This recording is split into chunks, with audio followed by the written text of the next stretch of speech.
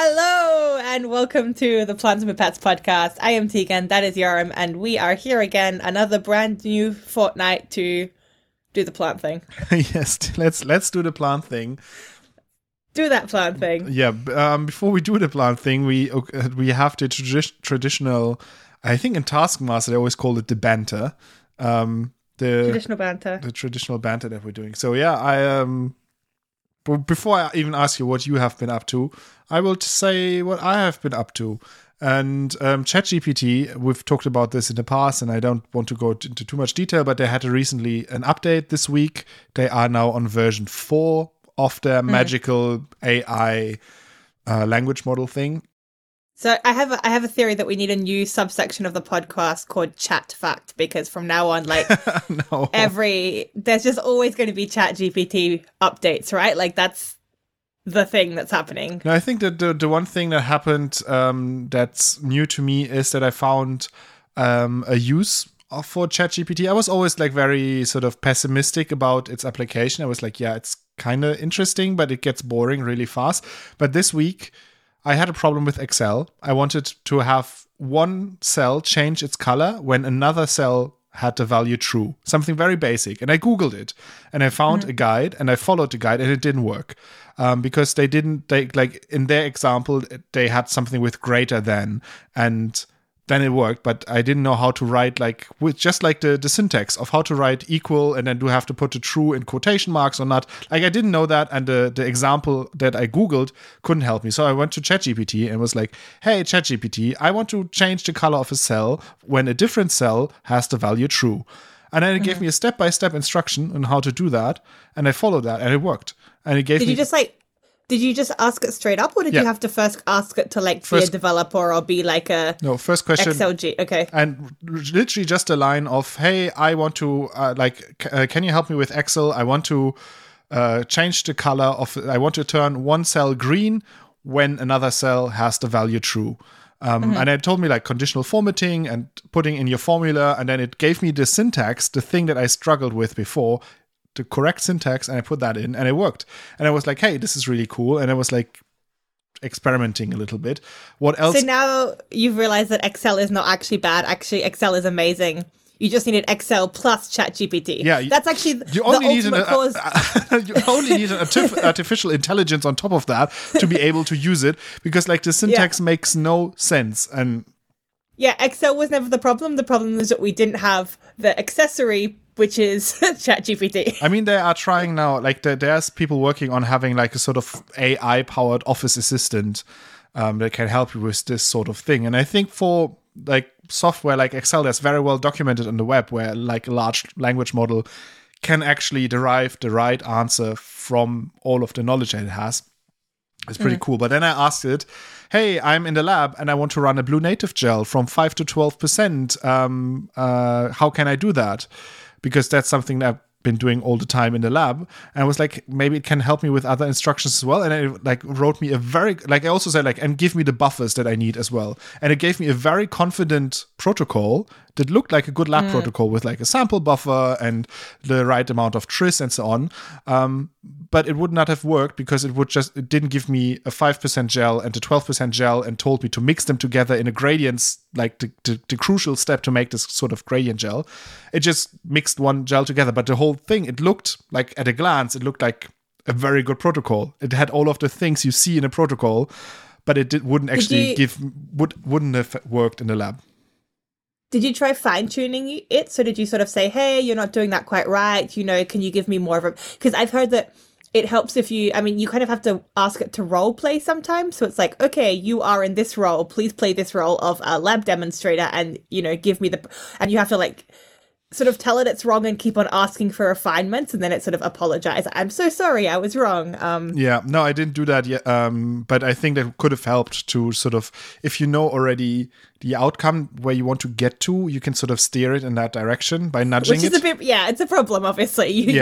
Once you know the solution, you can. Yeah. So you also told me something else you did with it, which was you asked it, what is plants and pipettes? Yeah, I asked it like, do you know plants and pipettes? And it sort of knew about us. It could describe that it's a website about molecular plant biology. And then it got sort of weirdly specific about some things. It invented, like it said that we have like 3 different authors.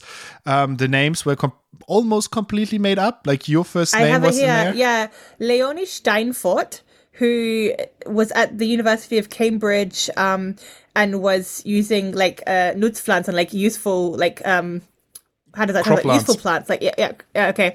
And yeah, then there was Tegan Husseldon, who was at the University of Sydney. Cool. Yeah, but And then it knew Alun that Salt, a third person. yeah, but it combined like Tegan and Australia. Like it understood these bits It of got knowledge. some things. Yeah. Yeah, but I'm also not from Sydney. So you did that, and then like you sent us this one, and then you were also typing it in German, which is important. And then we were afterwards playing on our computer in the UK and asking it in English, like without giving it any background information. And it came up with. It said it's a science blog and a podcast. It's focusing on plant research, but then it came up with Joram, Alun, and Leon. So you got Tegan, Alun, and Leonie, and for us, it got Joram, so it got you, and Alun again, Alun Salt, and Leon now. But very confidently. And we kept on asking it, that's not quite right. Like, can you correct it? And it's like, oh yeah, you're right. Actually, Leon's not there. It's just Joram and Alun. Like, it's Joram and Alun all the way. And then we're like, no, what about the female? There's like somebody else there. And then it picked up that there was Tegan. And then it dropped Leon and it put Joram. It used your, like, maiden name or your master name, your pre-marriage name, Alun, and it got my full name. It's very bizarre, right? Like, it's hallucinating, but it's doing it so confidently and with such detailed histories of these people, which are almost somehow true, somehow related to some facts, but yeah, trippy. Yeah, it makes it really difficult to spot where the truth is and the imagination, because some bits are true, and if you don't know anything, it sounds like the whole thing is the truth. If you have a lot of knowledge, like us, we know a lot about plants and pipettes, we can really specifically see what it knows, what's true, and what it doesn't know, what it makes up. I mean, I just want to know who this Alun person is. I just Googled him. He's also a science writer, apparently, also writing on botany. He's on botany.one, doing like science writing, also on plant science. So maybe that's how it got confused, because there's like another plant blog out there. Okay. With another author. Yeah, but so it remains a little bit weird with ChatGPT, what the things you can do and you can't do. I think still, like, asking it for specific factual information still has way more problems than it solves. But things like simple instructions for everyday computer problems that are very well documented on the web, I think it's actually useful, because I find it so hard now these days to find something on Google. It's so full of like search engine optimized spam especially when you have a problem with Microsoft Office. There's so many stupid guides out there that don't really answer your question, but they rank high because they do the right things to convince Google that it's good information. And so with something like ChatGPT, it can help you sift through all of this spam and get the actual answer. But for anything that goes a little bit beyond that, I find it's something where you have to be really careful with still. But yeah. I also read a cool article about like making the web more accessible with ChatGPT, because it can describe pictures, but it's still like sometimes it's really, really good at it, and sometimes it misses key points. So it's still some way to go, but it could potentially be part of like a more accessible web. But I think that's all. Meanwhile, I read an article about ChatGPT deliberately using emotions to try to make humans fall in love with it. So yes. We have different interests. What have you been up to, Tegan? Many things. No, the relevant thing I wanted to mention is on Monday, I went to actually a talk at the Natural History Museum here in the UK. And it was a talk from a plant biologist. She's actually sort of a botanist who's described a lot of new species in the Americas. Her name is Sandy Knapp, or Sandra Knapp. Have you heard this name? It rings a bell, but I could not place it. Yeah, I thought you might know just because she's written a few different books. So she's written like Extraordinary Orchids, Footsteps in the Forest, Potted Histories, Flora, The Art of Plant Exploration. So she's worked in the Natural History Museum for quite a few years. She's originally American. And she's been, then in London as part of like the Linnaean Society. She was the president of that for a while. She's actually got an Order of the British Empire, which is one of these fancy awards they give. In this case, she got it for services to botany and public science understanding, because she has done a lot of this like scientific botany research and has also done this kind of book, so this more like outreachy public interest in plants. Her own speciality is the Solanum taxa, which I think we're all familiar with. Tomato, tobacco, eggplant, all of that stuff. And as I said, she's named some species like in that taxa, but also in different taxa. And she also has a species that's named after her. One of the Passiflora is Passiflora sandrae after her. So quite a cool history. What we went to see was actually a release sort of discussion of her new book, which is called In the Name of Plants, From Attenborough to Washington, The People Behind Plant Names. And I think, as the title of the book suggests, she was looking at all the different plant genuses. She chose genuses, not species, because there's just too many plant species these days, but all the different genuses that have names. And she just chose like a few interesting ones and went through and described a bit about the plants, but also, you know, the person they were named after and why that's cool, why that person was cool, and what the history was in relationship to that different plant. And she did mention that it was quite tricky. She wanted to have some representation in her book, but she said it was quite tricky to find plant genuses that are not just named after old white guys. Particularly, there's a very tiny amount that are named after women. And she has actually been part of a group that has been looking into this. They've been trying to find which genre actually are named after women. And it turns out they kind of depressingly realize that there's more genre named after mythical women like Medusa, Daphne, Io, than there are actually after real live women. And even a couple of the real life women, it's more the kind of Victoria, so Queen Victoria type rather than actual female scientists. And of course, that's true for women, but it's also true for other minorities. So she was trying to look for any genuses that had the names that were given from, for example, indigenous people in the Americas. And she says she doesn't even know that there is one. The only one that's possible is Sequoia, which was named after an indigenous person who was actually trying to develop one of the Native American languages into a written form. So he was developing this, but there's not a clear mapping. The person who named that genus, so Sequoia is obviously these huge big trees. The person who named that genus didn't say, oh, it's named after this person. So there's not really a clear link. She says she believes that that's the case, but unclear. And then other people think, oh no, it's just a Latin word for to follow, like sequitur, like this kind of. So yeah, basically some of these names are very underrepresented, as I guess we knew. But she's been sort of part of a team to try and look into this underrepresentation, and also to try to push for more, representation on the web. So they've been creating these Wikidata entries to make sure that where there are these things existing, that there's at least wiki pages, so that if it does exist somewhere in the backgrounds of the scientific literature, at least it now has Wikidata and then Wikipedia pages, so we can get a little bit more understanding of these women and celebrate them through their naming. So that was a really interesting talk to hear some of the different things. I also came up with a few different names of female scientists that I'll be bringing up in the next couple of podcast talks. But while we do mention that, I also just need to give a shout out to a comment piece that has come out, I think really only in the last week or so, in Nature, Ecology and Evolution. And this is by Patricia Guedes and colleagues. And it's eponyms have no place in 21st century biological nomenclature. So eponyms is where you're naming something after a person, and they're basically saying, we shouldn't be doing this. I would always be so very much afraid that the person I'm naming the thing after turns out in a decade or so to be a horrible person. I just looked at a list of things named after Harry Potter because he said like named after fictional women. Yeah. I was like, oh, there must be some Harry Potter plant, but apparently there's no Harry Potter plant. There's like all kinds of animals that are named after Harry Potter characters and things from this universe.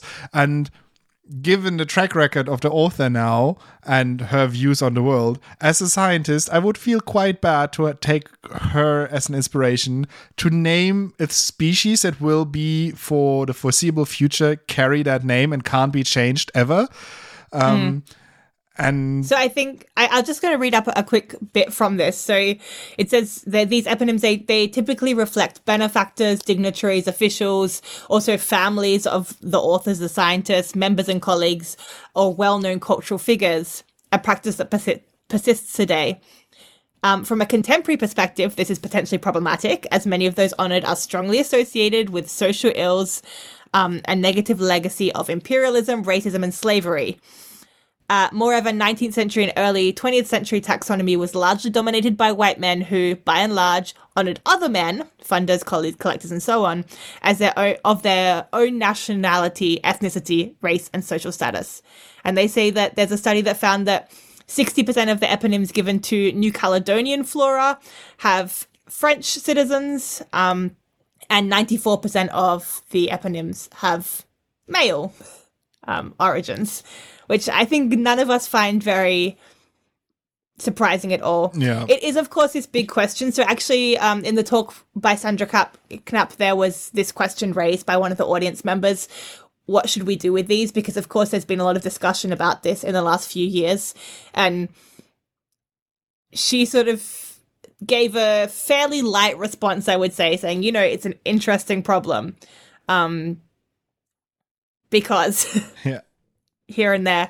But yeah, I guess that's the thing. You can't dodge the fact that it's going to be, I mean, we can stop the practice now, but even if we stop the practice now, we can go back to the issues of the past and renaming all of these genre and where to draw that line. Everything with a name gets knocked off or just the problematic ones gets changed. Like this kind of, it's definitely a logistical nightmare. Yes. Yes, but I think it's something where it would already do good if we stopped using eponyms now. Like if we don't dig that hole even deeper. Like we know there is lots of problems there, but fixing those is hard. But we can at least stop making new problems that will come up in the future, because we might think something is perfectly safe now, and then in 20, 30 years, our values will have changed, and that might, like what we believe now, might not be true anymore in the future. So it's better to keep it sort of factual and just like use descriptive Latin names that just are maybe a bit more boring, make less exciting stories, but also are much less likely to be problematic. Anyway, I will share the link to that comment on the show notes. And also, I think the book, I didn't actually look at the book from Sandra Knapp yet, but it sounds like it's going to be interesting. So I'll put a link for that as well. Yeah. Shall we talk a bit more about plant science? You already like jumped right ahead into the topic of today. Let's do more. This is where the fun begins. This is where the fun begins. This is where the fun begins. My first story that I brought today, for some reason I gave all my stories titles today, and the first title is "What's the Climate Story, Morning Glory?" And it's about a resurrection experiment. They did the old Jesus thing and resurrected some plants, but in a much less exciting way. Did they resurrect resurrection plants? No, they called it a resurrection experiment. What they actually did is they took seeds that were collected in 2003 and seeds that were collected in 2012. And then they germinated those seeds that were like 20 years old and 10 years old in the greenhouse. And then they compared them. And give already from the title that I gave it and from the title of the paper, which is Not Just Flowering Time, a resurrection approach shows floral attraction traits are changing over time. They compared the flowers between these two populations. And they actually collected the seeds from a couple of different locations in somewhere in the Northern America, from different latitudes. This paper is, by the way, from Sasha Bishop, Shumei Chang, and Regina Baucom, and published in Evolution Letters. And they compared these different populations and their flower qualities, because we know one thing already about climate change and the impact on populations, which is that the flowering times are often shifted earlier in the year, sometimes by a couple of days, sometimes more dramatically, but flowers or plants are flowering earlier during the year, and that can be a big problem because it can put them out of sync with their pollinators, and this can then disrupt whole ecosystems. If the flowers open early, but the wasps that pollinate them only hatch later at the regular time, they don't match up anymore, and the wasps don't find the flowers, so they can't pollinate the flowers and they can't find food for themselves. So this can be a problem. But in this study, they observed that effect. Again, they saw that the seeds taken from 2012 were flowering earlier than the one from 2003. But they also looked at other things. They also measured with calipers the dimensions of the flowers. They measured the amount of nectar that they make, the amount of pollen that they make. And they found that the younger specimens, the one from 2012, and especially in northern latitudes, have bigger flowers that produce more nectar and more pollen. So the flowers are bigger, sweeter, and therefore more attractive, and then also have more pollen, which shows like another way of plants reacting to the climate crisis. I mean, obviously, it's not clear yet what exactly is the benefit. Is this sort of a secondary side effect of having the warmer temperatures, more energy, sort of earlier energy to grow into that? To put into the growth of the flowers, or is this a compensation effect to make it themselves more attractive to pollinators that might be out of sync? So there is maybe fewer pollinators there, so they have to be more attractive to catch the few that are already there. This obviously we can't answer with this sort of experiment in the greenhouse, but it shows that it goes beyond simple like waking up earlier in winter because the temperatures rise earlier during the year, but it also has other effects on the flowers that change their interaction with the ecosystem around them. So yeah, it's another thing that shows us that rising temperatures have all kinds of different effects on the populations, and we can't make simple predictions of, oh yeah, so this one thing happens, therefore this will have these effects, and maybe we can counteract them by this and that activity. It's much more complicated than that. I mean, I guess to no surprise. You know, I actually have another story that is also on the interaction between plants and their insect buddies, although in this case it's not really so much buddies, it's insects, specifically moths, that come along and lay their eggs on plants, and then the caterpillars hatch from those eggs and munch up on the plants. So it's a little bit of a uncomfortable relationship from the plant's point of view. And this is a study that just came out in JXB, the Journal of Experimental Botany, a week ago, less than a week ago, by Sylvia Coulin and colleagues. And it's doing a genomic word association study, or a GWAS, I'll get a little bit into that later, to look at what the factors within the plants are that might influence the preference for these moths to come and drop their eggs on them. So they did a really nice experiment where they basically had a ton of different accessions of Arabidopsis. So these are all belonging to the species Arabidopsis thaliana, but they have sort of a different cultural background. They, originate from different places around the globe, and they therefore have slightly different properties. And these are like phenotype properties, so their size, their color, how quickly they senesce, but also obviously behind that there's the differences in the genetics. And genome-wide association basically works that you have a lot of different types of genomes, and then you see how they associate with a different output. And in this case, the output is how well these different genomes you have associate with the butterfly or the moth wanting to put his little eggs on the leaf.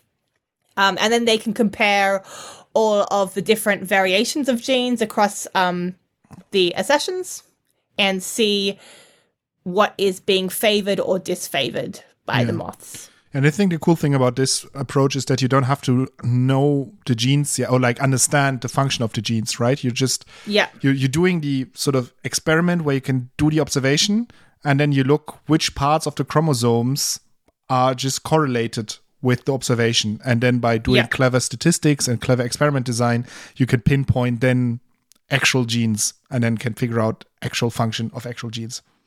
Yeah, I think the really simple way of saying it is if you have like 100 plants and then 4 of them the butterfly comes and sits on, and then you look at all of like what do those 4 have in common that the other 96 don't have, and maybe they've got like a change in one gene. And I'm obviously oversimplifying, but then you're like, oh, it's that one gene that might be attracting or repelling the moth. Yeah. So what they did find as part of their study, well, spoiler alert, they found some important genes that were involved, but they also found some other things. So they found that size does matter for moths. From a moth's point of view, they tend to lay their eggs on medium or large plants rather than small plants. I think that makes a lot of sense. If you're a butterfly, you know, you want the most resources for your young. So tick, like, fulfills logical criteria. They did find that the trichomes of the plant, so this is the kind of little hairs that are found on the leaves, didn't really have a clear role in the egg like putting the eggs on the plant. So I guess there's some ideas that maybe these act as a sort of physical barrier, but eggs are pretty big, so maybe not so much in this case. They did also find that yellowing of the leaves is unattractive to the butterflies. So as the plants get older, they senesce, they become yellow. Again, this makes complete sense. You know, logically, if you're a butterfly laying eggs, it's going to take a little bit of time until those hatch and your caterpillars start to grow. You don't want that by the time they get out, all the leaves have died and there's no nutritional value for them. So I think that's also works really well. They also looked at some of the secondary metabolites these plants produce. So all those like fancy chemicals that they're making. Often these are like defense compounds, but they can also be some things that, you know, are valuable. And they found some correlations between certain metabolites and how many eggs were shoved on the plant. So there's previous work that's found that these butterfly moth things are stimulated by glucosinolates, which is actually a little bit of a peculiarity of the butterflies, I think. I think, generally speaking, glucosinolates, they're this kind of like bad tasting chemicals, right? It's this mustardy thing. Yeah, I think that is the stuff that makes cabbages also bitter and so on, like bitter and gassy, I think. Yeah. And actually, as it turns out, most insects do not like these. They actually can't detoxify them, so it's poisonous.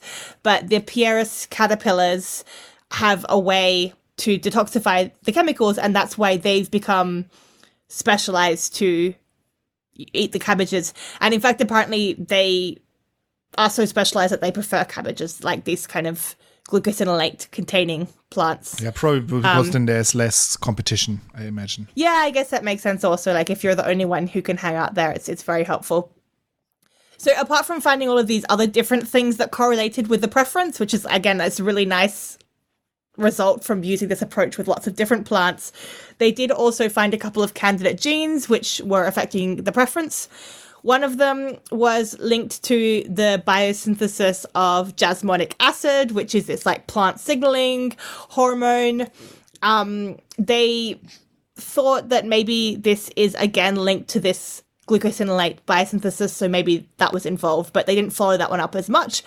The second factor they found was this WRKY42. I always call them rookies, but I'm not sure how you actually...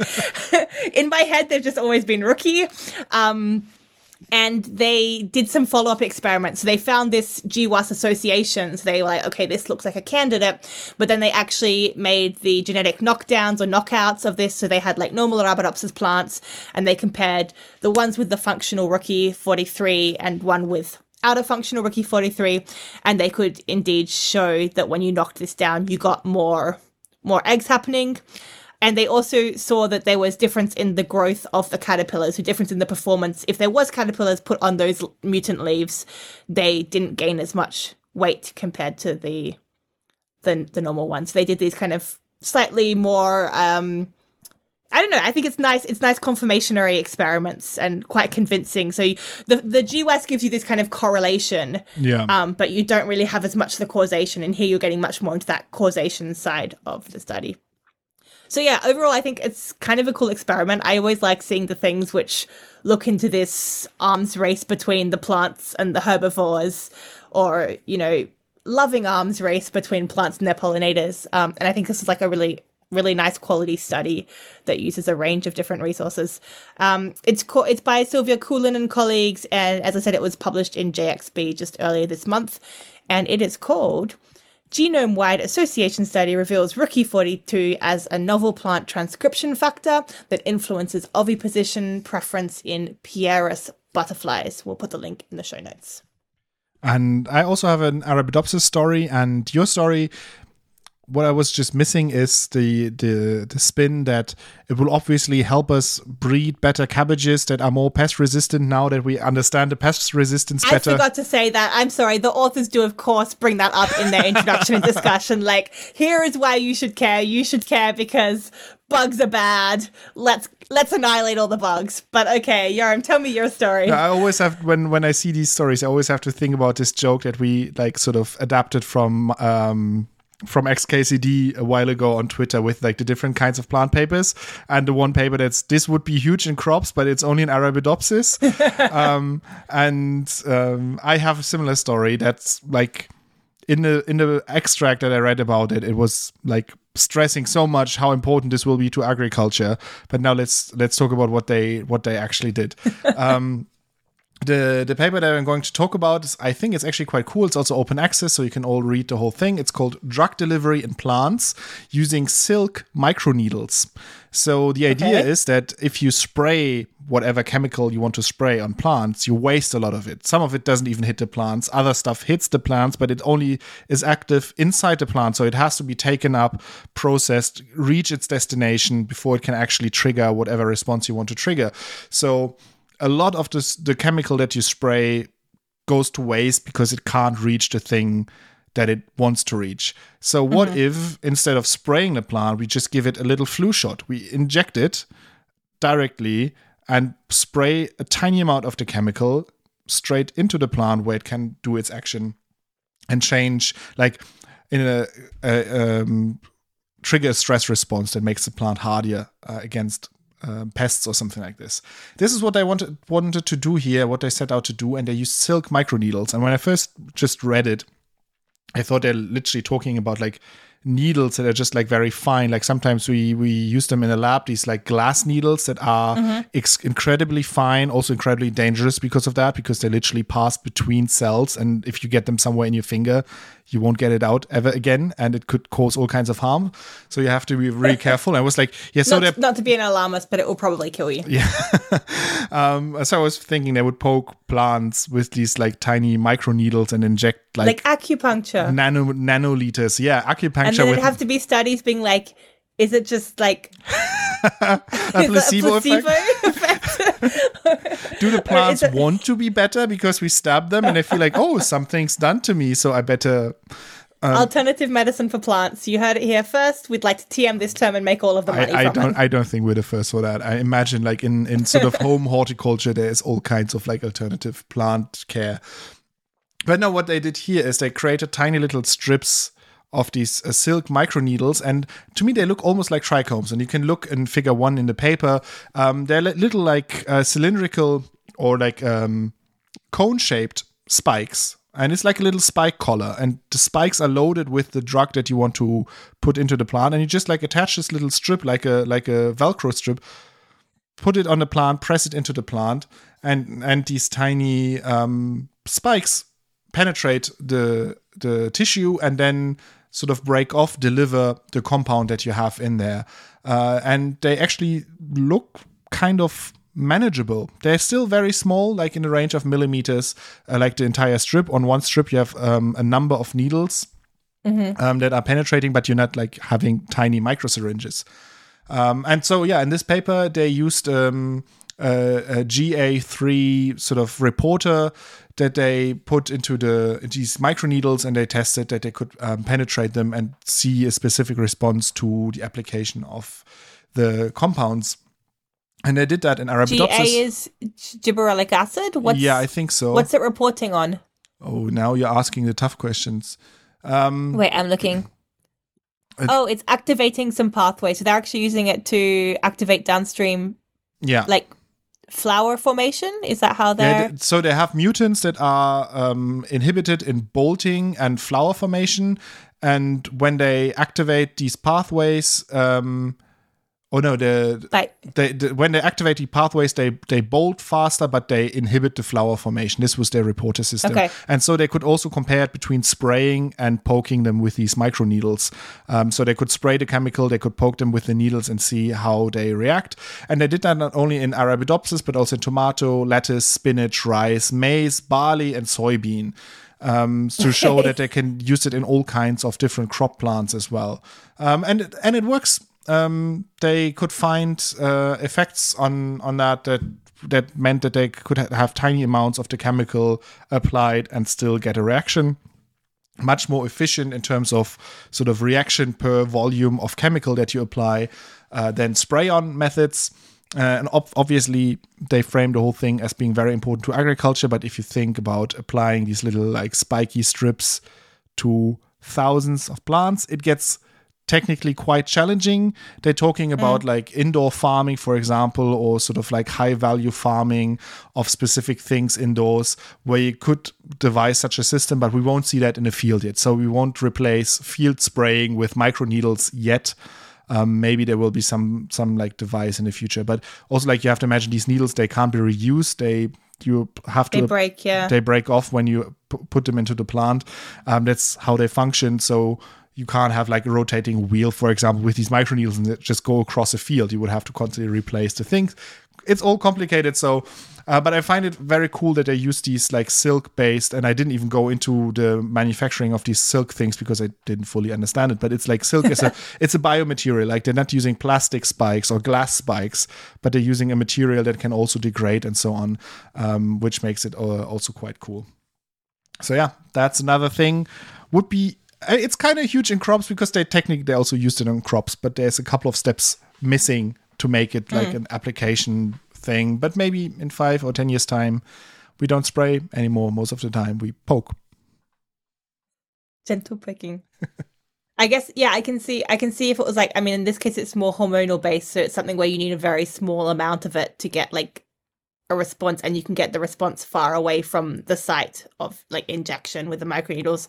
But for things like pesticides, that can't just be like putting a tiny amount of pesticide on like one leaf. It has to be applied, I guess. Yeah. It can only be things that influence the growth of the plant. It can't be anything that's like a contact herbicide that kills a bug, because that simply doesn't work the plant doesn't care. Like you just want to make sure that it doesn't kill the plant, but the chemical has to hit the bugs and not the plant. So you can't use the microneedles for this sort of thing.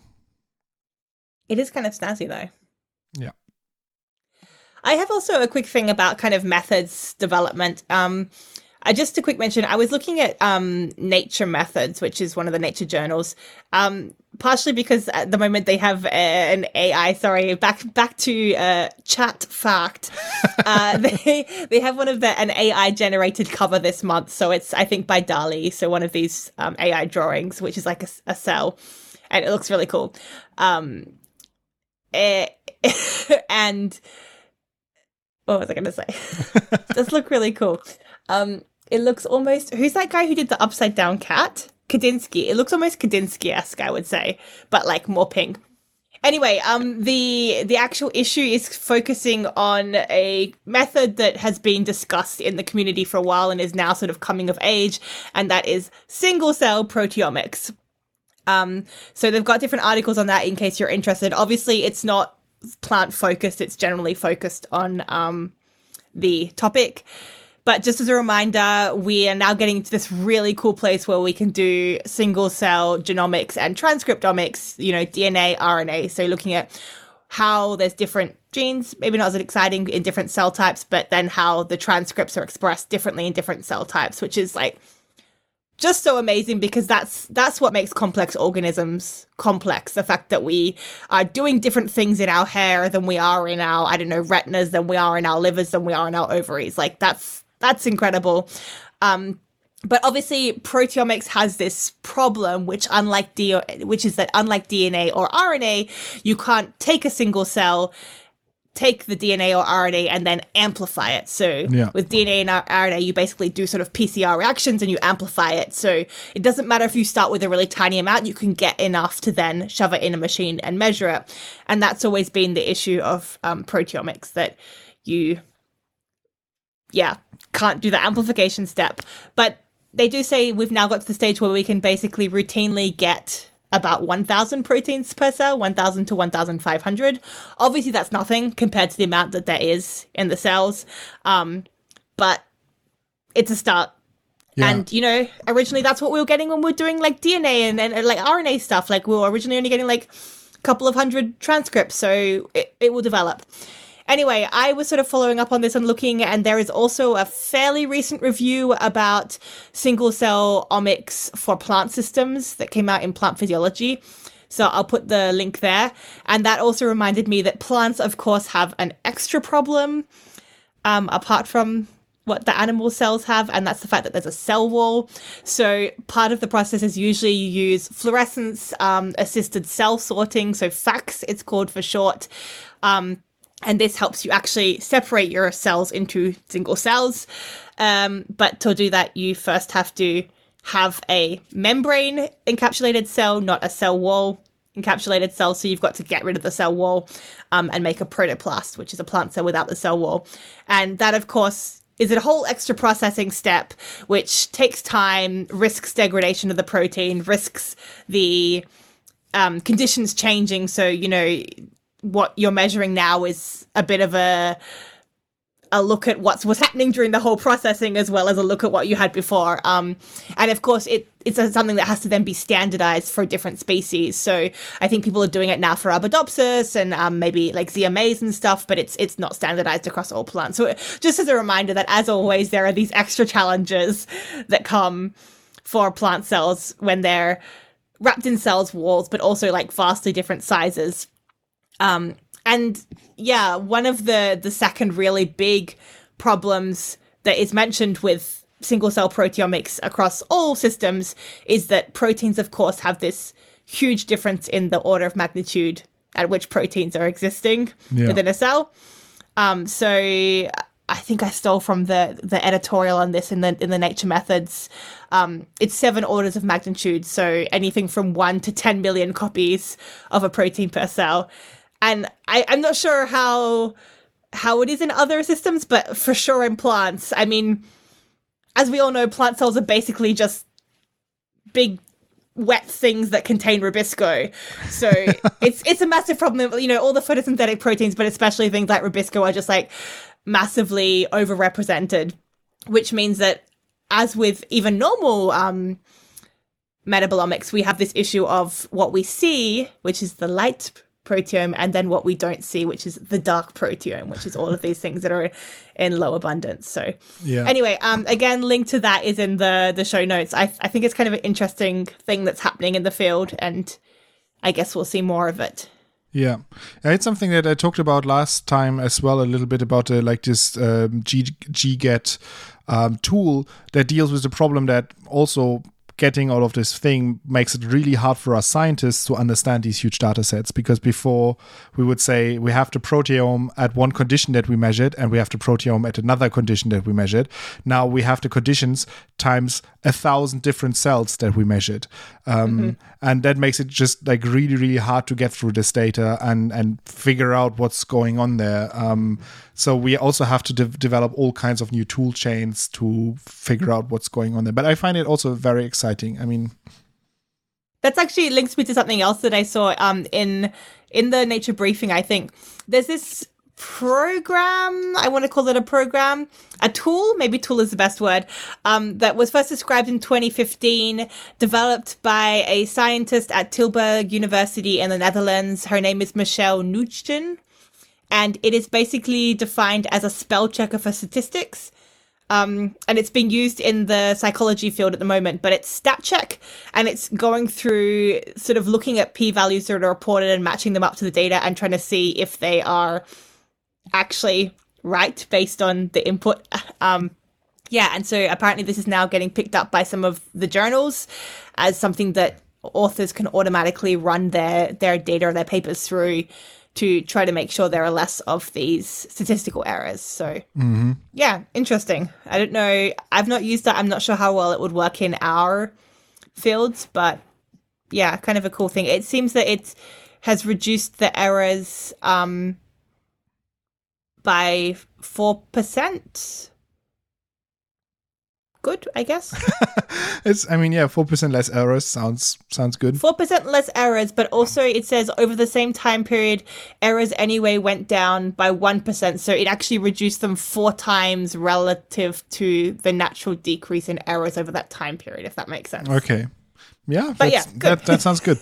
Yeah, I think we'll just we will live to see this sort of like sci-fi future thing where you can, for very low cost, analyze every cell in an organism or in a sample that you have and get like very detailed and information on it. Like right now it's also like all separate experiments, but I can imagine at one point we'll be able to do at the same time on the same cells, the transcriptomics and the proteomics, for example, and combine these two data sets that are sort of like biologically linked, but we will then be able to capture those also at the same time. I think it's something that's like very difficult right now to do. But with the way things are going, how fast they are developing and how sensitive the machines are getting, I can imagine that they will be able to sort of separate the different parts from one another and analyze all of them. I think we will see some really cool sci-fi stuff in the future. I'm just predicting that here with just being excited about the single cell stuff that's going on right now.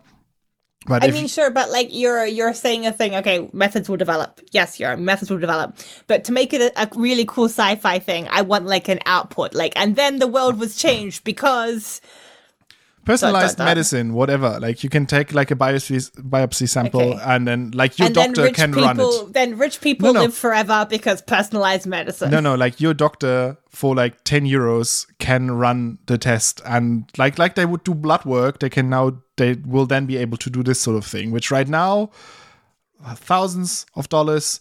You'll be able to be medically gaslit in so many different ways. Like it'll be like, oh, your protein work looks fine. Also, your transcript work looks fine. Also, your blood work. I mean, this is a big problem as a society that we have to deal with. I've recently had an argument on Twitter with a guy who was like, "Hey, it would be super cool if we could analyze all of the viruses in our body and then know what kind of viruses we have." And we're like, "Yeah, on one hand, yes, but what would that make me do? What can I do with the information? How can I not be taken a fool by somebody else who just says, oh, you have virus variant this and that, so you have to take my spinach elixir and then you will be better." Well, I think, I mean, even not including the chance for being scammed, I think, I mean, everybody has so many things going on with their body that are wrong at one time. And I think, yes, a lot of that stuff we will start getting better at optimizing in the future. But I think some of that stuff, it's maybe better not to know. It's probably fine, right? Like... Yeah, I mean, I had a tumor growing in my lung, and if it wasn't in my lung, it would have been fine. Like, it just happened to be in the wrong place, but like, it could have been like slightly to the left.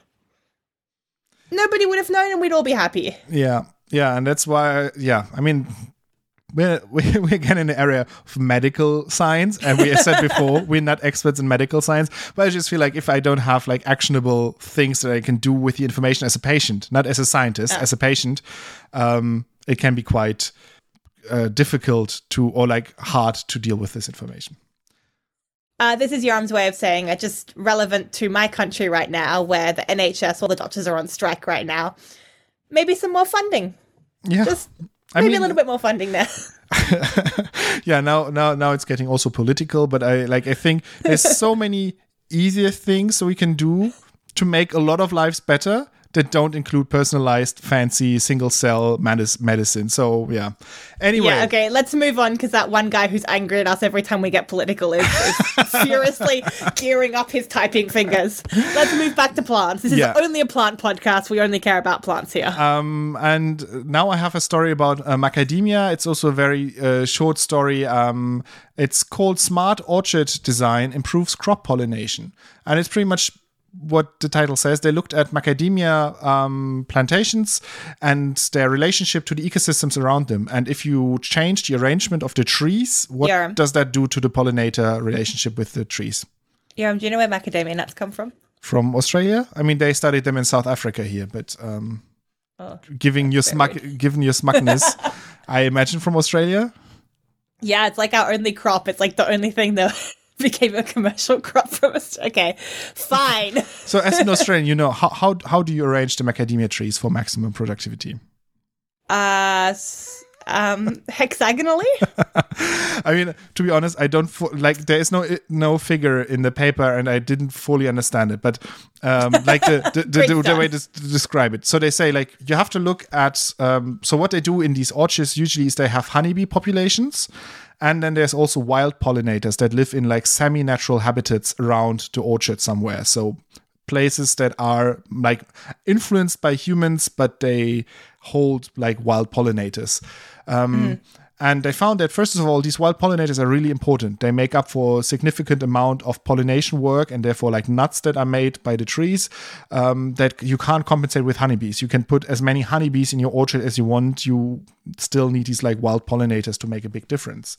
And they say that you have to put the trees perpendicular to the semi-wild or semi-natural habitats of these wild pollinators. And I don't really understand how the perpendicular works to that. Somebody's like, are we in 2 dimensions or 3 dimensions here? I wanted an image. I wanted to see like, so they say the pollinators, they don't like to fly through the lines of the trees. They rather fly across the lines from the tree. So if you imagine like a line of trees, they hop from tree to tree across the line, along the line, and they prefer that from going from like one tree and then having to jump a further distance to the next line of the trees. Okay. But I still don't understand how that results in the geometry of the thing. I really could have used an image there, because I imagine if whatever tree they start, they just go along the line of the trees because that's easier. No, because I think you've got like rows of trees that are quite close, but like in a row, and then there's like gaps between those rows. So I guess they're talking about relative to the obviously to the habitat. That's always sort of their point of reference. But anyway, it's just I don't have to fully understand it. But what I found very cool is that without like changing like pesticide use or other sort of agro inputs that they put in the orchard, just by changing the arrangement of the trees, they could see a big effect on the productivity of the trees. So if you just do you think they tried like different things first? So I mean, they tried influencing the trees, but you're digging up entire trees and planting them. I mean, I'm probably not digging them up, but you're planting them differently. Like, probably they first tried drugging the bees, right? Like, what if we give the bees a little bit of ecstasy? Look, it's been done before, and just see if they move through the trees a little bit more helpfully. Yeah, I guess they went through like a couple of things before they're like, okay, let's rearrange the trees. Let's like... Why does our paper keep getting rejected for ethical reasons? This wouldn't have happened in the 70s. No, but what I like is that they saw like the thing that's usually done, just like you know one factor, like honeybees help. So you would just like dump a ton of honeybees in your orchard. That this isn't enough. Like it's much more efficient to use the wild pollinators around to maybe also like cater for these like semi-wild or semi-natural habitats to have more pollinators there that then come into your orchard, and then to use clever arrangement of that. So that's why I found it quite cool, even if I don't understand the in-text description of the geometry. So really, please, authors, so this is by Mina Anders et al. Please make draw Joram a picture. A very simple picture for me, please. So I found 2 really quick facts, which I sourced from IFL Science, but they were both possibly a not very optimistic comment on the state of the world and things to come. But one of them is that you can now take a virtual tour into the Global Seed Vault at Svalbard. So you can do sort of almost a Google Street View, clicking and slowly, you know, at a snail's pace, moving forward in steps, but actually inside the seed vault. So if you want to go and have a look at that, I think even if you go to Svalbard to see it, you'll only see the outside, right? It's not accessible to us mere plebs. Yeah, so if you are curious, a very bad field trip to do with your class, because you go to like a big concrete door in the permafrost, and you stand there and be like, okay, That's the entrance. Goodbye. That's the thing we saw. Yeah. So this, it also has like some links to some facts and some videos that you can click on as well. So it's a little bit more than the street view. So you can have a little look inside. So if you're into that, go check that out. It's probably the closest you'll ever get to these amazing vaults. Yeah, and then the second thing also related to that is that at Q, they have another seed vault. Again, we're stockpiling these seeds because disaster is about to strike. The aliens are coming for our plants and we're going to need some backups. The Q one is actually called Noah's Ark, which is very religiously toned, but they just hit 40,000 species in their seed vault. So they're sort of the biggest seed vault that we have in the world. So it's a very, very valuable resource.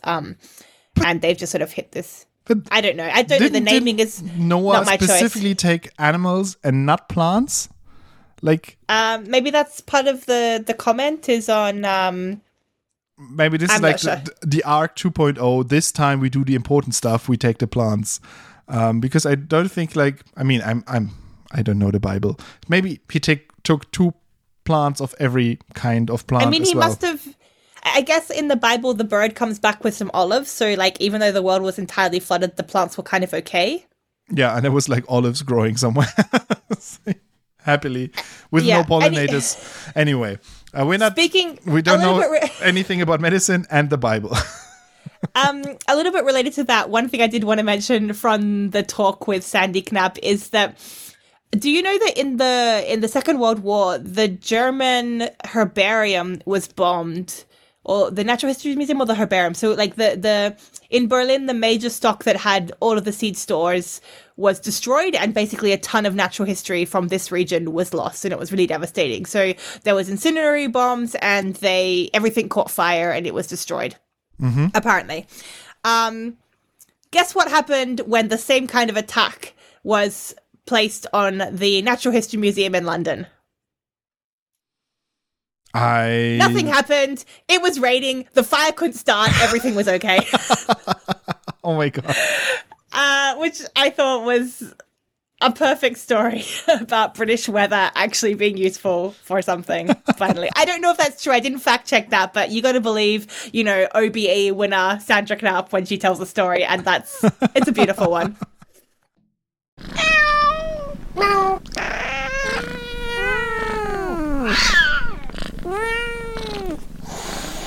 Cat fact. Tegan, do you know why zebras have stripes? Like, what is your favorite theory? I know that's like scientists have been wondering for a while. Slimming? Isn't it? It's about bugs or something biting them, isn't it? Yeah, I mean, I don't know if you've seen it now in the notes, but I think the stuff that was I didn't see that in the notes. Somebody told me about this. This is an old fact, Joram. no, it's recentish. So yeah, the Okay. stuff that people were assuming before it was like some sort of like cooling effect, for example, that you had the black stripes that would absorb the heat and the white stripes that wouldn't absorb the heat as much, and then you would have sort of like a convection thing, and that would like circulate air around the zebras and they would cool down in the heat. Others said that it's like a camouflage against tigers and stuff, or lions or whatever they have around that it's eating zebras. But nobody knew for sure. And now they did a clever experiment. So Tegan, if you wanted to figure out the effect of the stripes on zebras, how would you devise that experiment? Joram, I would get a cow and I'd paint it to look like a zebra.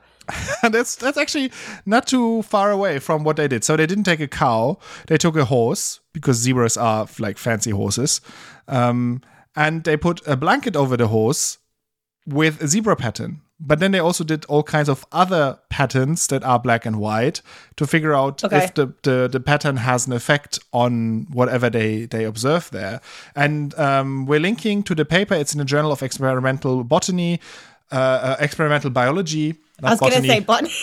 Journal of Experimental Biology. It's called Why Don't Horseflies Land on Zebras by Tim Caro et al. And it's also open access, and you can look at figure 1. And there you see a horse standing in different outfits. I think we should send this to Baby Geniuses. They would like that. In different outfits with different patterns on the blankets. And based on that, they looked at horseflies and how much they would land on these different horses. And they figured out in the end that the zebra stripe pattern was the most efficient to confuse the horseflies, that they didn't actually really see the horses and would land less often on them. So it's a sort of camouflage against a predator, but the predator is a tiny horsefly that can't visually find the zebra as easily with its eye apparatus compared to like other patterns or to having no pattern at all. So that's... And I know it was my 2023 resolution to be less of a know-it-all jerk, but I'm also linking to a +1 study from 2019 where a different group, I think, got really into painting cows. Which is, I think, what I've seen before. One of my colleagues actually shared this just a few weeks ago, but it was the cow one, not the one that you have. They were painting cows, and they were also showing that the stripes made it less likely that the cows got bitten. But they didn't do different patterns. They just made the cow look as much like a zebra as they could. I mean, I didn't read through the entire introduction and the entire paper. I just looked at the pretty picture and was like, haha, horse in different outfits. So yeah, it could very well be that they built on most likely they built on previous knowledge, and they were like, yeah, but what exactly is the effect? What's the patterns? Yeah. Is it any black and white pattern, or is it specific patterns? And they found that it's like specific patterns that work best on the horseflies, and it's how evolutionary the zebras got their zebra pattern. I think that's it for us today. If you want to find out more, you can go to our blog, www.plantsandpipettes.com. We also have Instagram and Facebook, which is at Plants and Pipettes. On Twitter, you can find Joram. That's at Plants Pipettes. And we also have a Mastodon now that's at Plants and Pipettes at podcast.social. So don't forget to go there and tweet at Joram. And as always, our opening and closing music is Caravana by Philip Gross. See you in a fortnight. Goodbye.